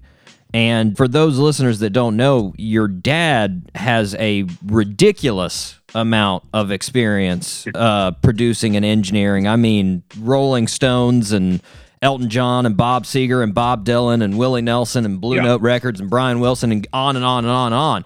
I was wondering, how much have you learned from him, and how much of the producing side was you experimenting yourself? I think just having, my dad's just an awesome guy, and, he really sets the right tone on how to kind of, just how to live life, how to work and work ethic and, people skills and all that kind of stuff. And I think that's the most that I've taken from him. I kind of, and just being around the music and being inspired by incredible artists he's worked with and hearing the stuff he'd done, even just kind of growing up and stuff, was just a real kick in the pants for me to like, I want to kind of do my own thing, my own kind of style of music, but taking all the sort of overall advice and lessons I'd picked up from him along the way. So for me, my in terms of the actual skills, I really got it from just in high school, tooling away with a 4-track tape recorder initially, and then transitioning that as I played all the instruments and stuff, and then transitioning that to Pro Tools and the modern world of recording. So it just all works in a nice soup. But I'm sure I would have a totally different experience if I didn't have him kind of as sort of a mentor, life coach kind of figure for sure along the way. For sure. And then you've taught me. Tony's been a good teacher for me now too, which is great. Nice. Yeah. Well, one thing back to the drums real quick. On the new EP, you guys switched, like you said, you had that boogie, swampy blues rock, and it was very there in the first EP, and it's still there in the second EP, but you added these electronic elements to it. But surprisingly, and sort of contradictory to that, I heard you went back to the actual drum set and you recorded actual live drums on this one. So what made you decide to go with those live drums on this new EP? Well, I think for both of us, the electronic touches, we try to keep it woven in and not too brazenly apparent. But I think, we were just taking in some of those other influences that we had. And like, that's sort of a challenge. Like, how can we keep that Dead Posey kind of vibe, but bring some of these new flavors in? And just as we were starting to do that, it was almost like, oddly enough, like you said, the songs felt like they wanted a little more of a drum set feel in a few of the songs. Yeah. Those are kind of in the first EP, but they're kind of more, they're more kind of woven in with kind of claps and things like that. So with this one, they're just a little more apparent. And maybe it was also from now that we'd really been playing stuff live a lot more. And playing some of these songs live as well. It's like we knew what they sounded like with some drums on them. Yeah, I feel like that helped us when we played these songs live before finishing recording. It really helped us think of like, oh, let's tweak that, let's tweak this. Yeah. Oh, that kick doesn't sound that great. Let's try it more like this. And it really was a trial and error until we got it just right. Because we definitely got some inspiration from like Nine Inch Nails and Manson and stuff. Yeah. So for sure. And the drum set kind of came from that sort of thinking. So they actually were put on sort of in the middle of the process. Usually, like the traditional thing is you're getting the drums sort of first, but we've gotten like kind of sort of fake versions of them, and then it's like let's like kind of record them for real, try to get a little of the live feel in there, but then kind of. We like to make our drums not sound like an actual drum set. We like to make it sound a little more jacked up. Yeah, for sure. All that fun stuff. For sure. Well, so now the EP on is obviously out. It's been out for 2 months, and I noticed on Apple, Parasite is the most popular song, and I noticed on Spotify, it's Head of the Snake. And wondering, since starting Dead Posey, has it surprised you what songs people have gravitated towards? Well, for this EP specifically, we had a feeling Parasite would be probably one of the favorites. We think that the Head of the Snake, the reason it looks like that is because the whole playlist Spotify game, it's like as soon as you get on a playlist, those numbers kind of get skewed a little bit. So I think song was added to it. Head of the Snake was added to a playlist for a second. So I think that's what made the numbers skewed, where it'd be interesting if none of them did, which we don't want that. But if it did, I'm assuming Parasite might have been the number one. So I think Apple, but then again, Apple got on Apple, Parasite got on a playlist too. So fans seem to like the whole EP, but the sort of if they had to pick a favorite when it first came out, it was Parasite. It was that Parasite, was the fan favorite. because we did a little Q&A of asking people what like they preferred, and everyone said Parasite. Got it. People like them all. Yeah. My favorite's Bad Thing. My favorite's Holy Roller, but thank you. I think that's my favorite right now.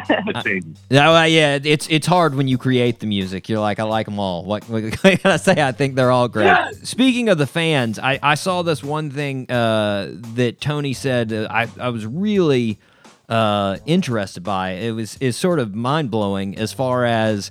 You guys have a pretty big group of listeners in Mexico and a pretty big group in England and a pretty big group in Prague.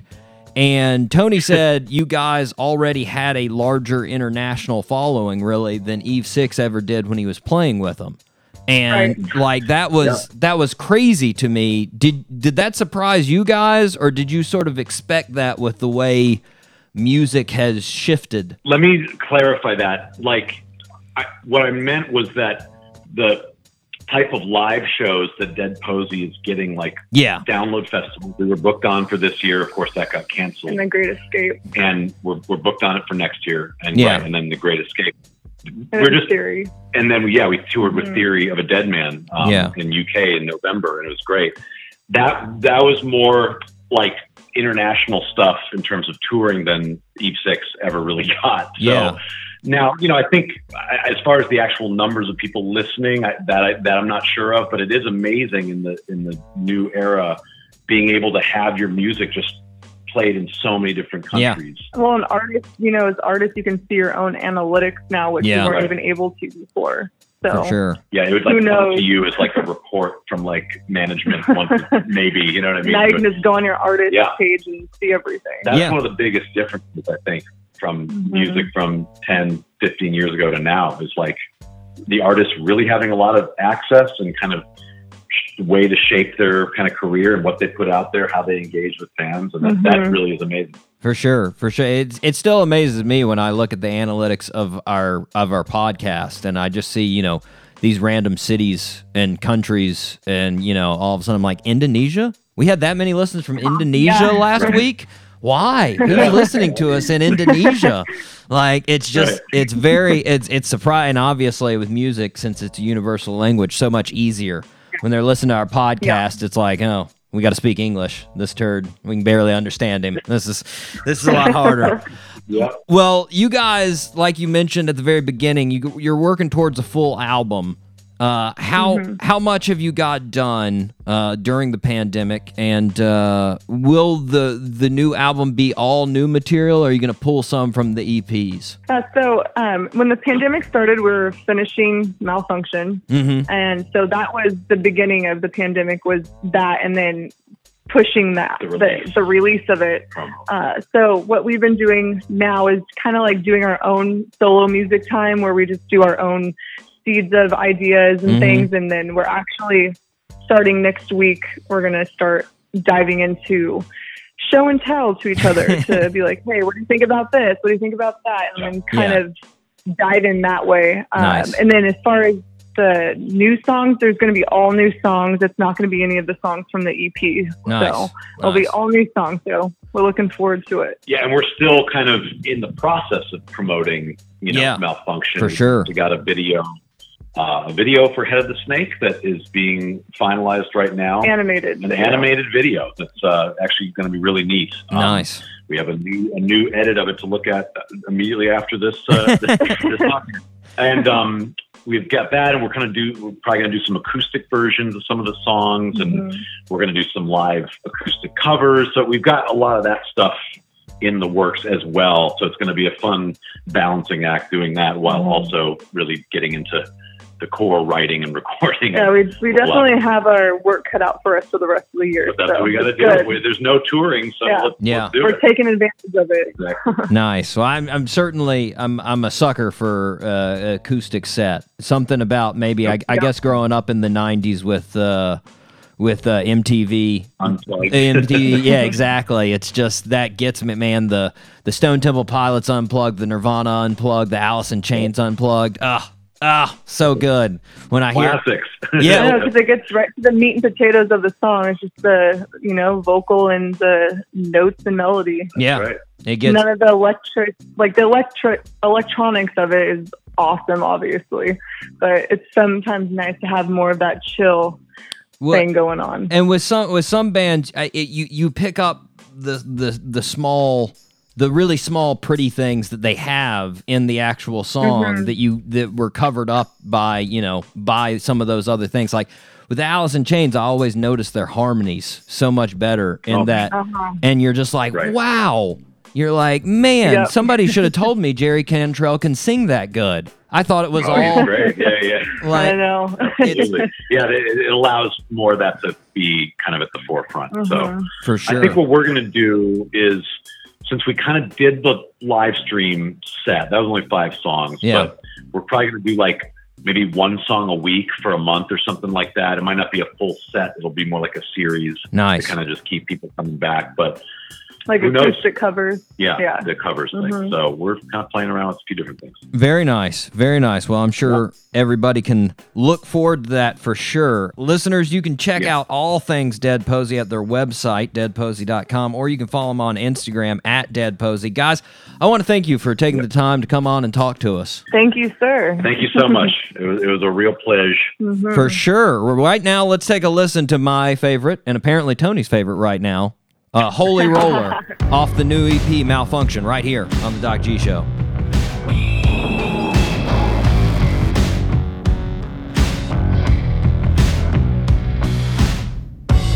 You got the last train out of town.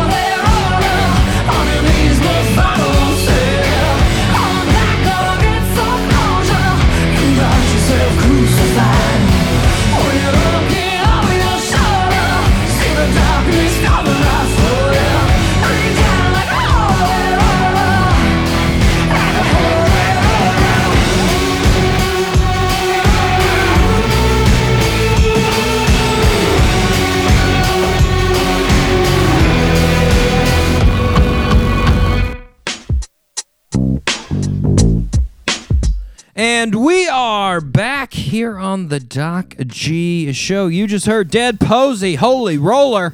Woo! Woo!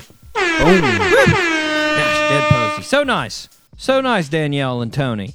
Nice folks there. I enjoyed that immensely. Immensely. You know, one of the things I forgot, though, I forgot to ask them about food. Girl, come on! Can't believe it. Rookie move. I know. And I don't really have, they're in L.A., I don't really have many options in L.A. I can't think of too many that we've done in L.A. We've had some around that area, but not directly L.A. I missed Not In and Out. I missed the boat there. I missed the boat. I should have asked him.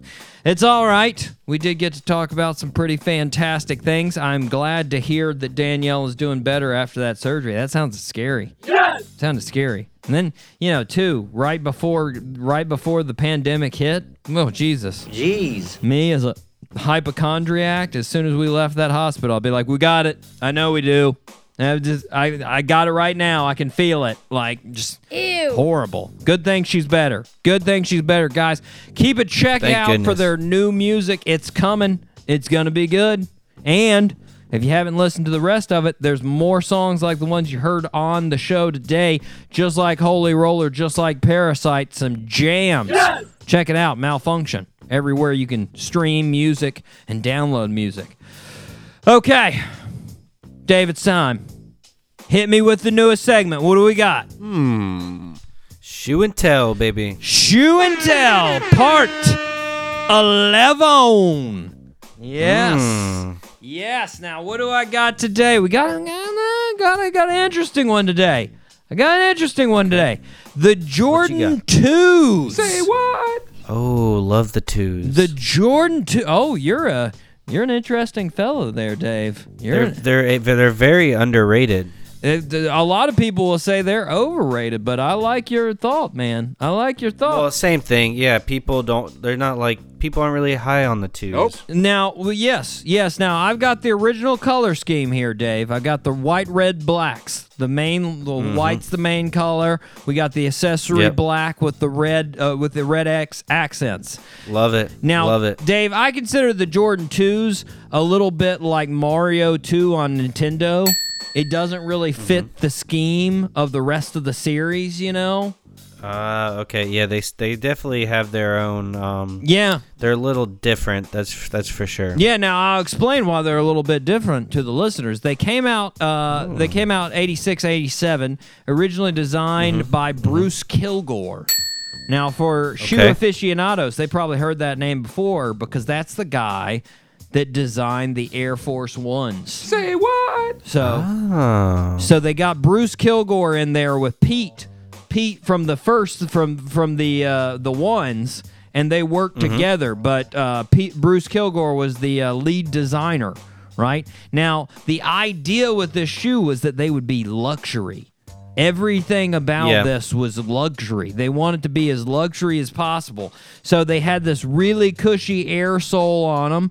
They had this this inside leather here on the side that was faux iguana skin. Word. That's what. Whoa. Yeah, that's what the look was supposed to be. And they were actually literally made in Italy. These were the first and only shoes that were made in Italy. Yeah. Dang. And because of that, when they came out in the 80s, they cost $100. Jeez. $100, which, you know, was ridiculous. Crazy for a shoe, then, I bet. That's also why they didn't sell nearly as well as the first ones, because of that huge jump in price. Right. But this was the first Jordan shoe also to come out in a low-top version. And yes, you can check some of the game footage out. Jordan played in low-tops back in the day, way back in the day. I saw, which before Kobe did it. Which is really insane, too, because that was right after he broke his foot. You'd be like, what? Rocking low-tops after you broke your foot? Nuts. And this was the first Jordan not to have a Nike swoosh on him. It does on the back have Nike written. No, not Air, just Nike. It's in this weird font too, because I think it's just that whole classy deal they were trying. It's like a block font. Yeah. On the top of the heel. Yeah, a little peculiar. Yeah. But for 10 years, from 94 to 2004, Jordan Company couldn't find the original molds for the shoe. Wait, what? So Wow. they couldn't release any retros for that whole time period, for those 10 years. I didn't know that. Yeah. That's crazy. Yeah. They resurfaced, though, and the pair that I have, the pair that I'm rocking today, this is a re-released 2014. And this was a pure retro release. Literally everything to the mark of the originals. Sweet. So, yeah, pretty crazy. And if you're looking for highlights in the shoe, a little bit tough because the first year that they were released was the year that he broke his foot. So in that season, he only had 18 games in the twos. So few in that first year, man. But now that you know, listeners, one of Dave's favorite Jordans, the Jordan 2s. There we go. Sneaky favorite. It makes the underdog list. There we go. Now, Dave, you probably didn't see the Instagram post, but on the 10s, part 10, I did a non-Jordan shoe. Shoe. Oh, I didn't see that yet. Yeah, I did the Nike More Air Up Tempos. Yeah. Oh, is that the Scottie Pippen? Yes, shoe? Exactly. Very nice. I thought, you know Very what? nice. It's the 10th, a little bit of an anniversary, so let's curve it out of Jordans on the 10th. Why not? So I did. There you go. So there you go. So we went with his partner in crime, Scottie Pippen. Keep it fresh. There we go. Okay. It's time for the last birthday suit. Now, All right, let's go. Now this one, I know you know who it is, but the name might escape Not yet. you. The name Okay. might escape you. I know you know the person, and you'll be able to image him really easy in your head. I just don't know if you know the name. Okay. Okay. So I gave you 72%. Born on August 19th, 1963 in Cypress, California. Our birthday suit wearer's father was a second-generation Greek immigrant restaurant owner.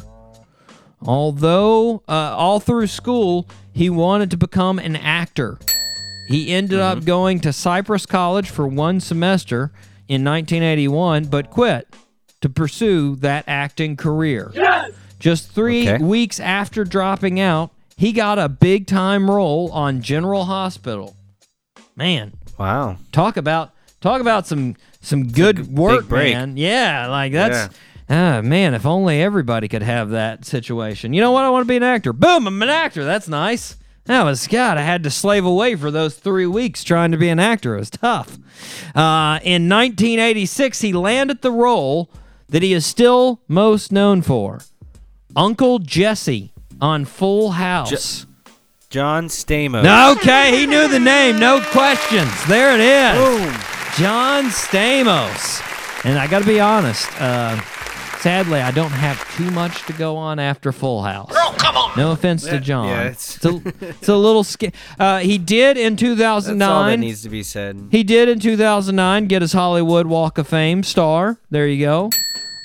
In 2012, he was featured in Oikos Greek yogurt commercials. There we go. That's right. And then Wow. it was announced in 2016 he would be in the reboot of Full House titled Fuller House. There you go. Fuller House. And also, fun fact, Dave, I haven't been there, but my brother's been there. If you go to Graceland, the home of Elvis in Memphis, your tour will be narrated by John Stamos. Oh, that's funny. right. Yeah, he's such a big Elvis fan that he lent his. It's a virtual tour, so you go around with like these iPads, and like anywhere you point, you can like click on the little icons, and then John Stamos will tell you about it. That's funny. Yeah, there you go. John Stamos turning 57. 57. Looking Still stud. I was about to say, looking mad good. So true. Mad good. I'll say, and this was a big stretch for me back in the day, in my younger days as a youth, Yeah. with shorter hair, people would say I looked like Uncle Jesse. Nope. Oh. Yeah, exactly. I said That's it. a compliment. Yeah, it's a huge compliment because there's no way I'm that good looking. No way. But it's been a while. Yeah, it's been a while. I've got I got a big old beard. I've got that horrible condition known as old person face. Yeah. You look older than Jesse now. Exactly. He's 57. I'm 35. He looks younger than me. It's all right, John. You look good, and we like it. Happy birthday, man. 57. Happy birthday, sir. Live it up. Okay, Dave, we have got some fantastic shows coming up. We got 2 guests that I'm very excited about. First off, next week, we've got a big time, this Sunday, not next week. Well, I guess next week, the start of next week, Sunday. Sunday's the first day. We've got Zayd Wolf. Say what? Zayd Wolf. Yeah, this guy is a baller. He is a baller. Now, Zayd Wolf is his actual, I guess you would say, performance name. His real name is Dustin Burnett. He's better known as Zayd Wolf. This guy's doing million monthly listens on Spotify. Go, buddy. Yeah, and he's got some songs, man. You'll hear some of his songs. If you go through, I guarantee, listeners, you go through his songs, if you watch sports, you'll be like, I've heard that song before. I'm pretty sure I've heard that song before because it's literally his songs have been used in the NFL. They've been used in the Major League. They've been used in the National Hockey Association. They've been used in the NBA. Grinding. Yeah, he's all over the place. Fantastic musician. And he's got this really cool thing, too. He's the co-owner of this company called That Sound. And basically, it's a company that you can buy beats from. So like if you okay, that's pretty cool. Yeah, if you want to like make your own rap or start your own song. Yeah, and and especially for producers that want like a particular sound, they work to get that particular sound, and like they either do the live recordings or through the different sample machines and everything like that. So very cool. He co-owns it with Paul Mayberry. Yeah, pretty smart. Yeah, it's crazy, man. I am very, very excited about having him on the show. And then we've also got the Cold Stares coming out after that. Cold Stares have been killing it. You probably heard their music on HBO or TNT. They've been all over the place too, man. And we've got them right here on the Doc G Show. I'm so excited. Very nice. Yeah, great shows. But for now, we got to wrap it up. So that's right. I've been your host, Doc G. With me, as always, that man whose uniform is hanging in the rafters of Longhorn Steakhouse, Dave Burles Berlin. Next time you guys go to Longhorn, parm crust everything. You're welcome. You heard it here. I'm not gonna argue with that. Nope. I'm not gonna argue with it. Nope. That's just good advice, Dave. Yes. That's a pro tip. Yeah. Pro tip. Amen. From the Hall of Fame rafters. Amen. And until next week, zip it up and zip it out. Zippity doo dah.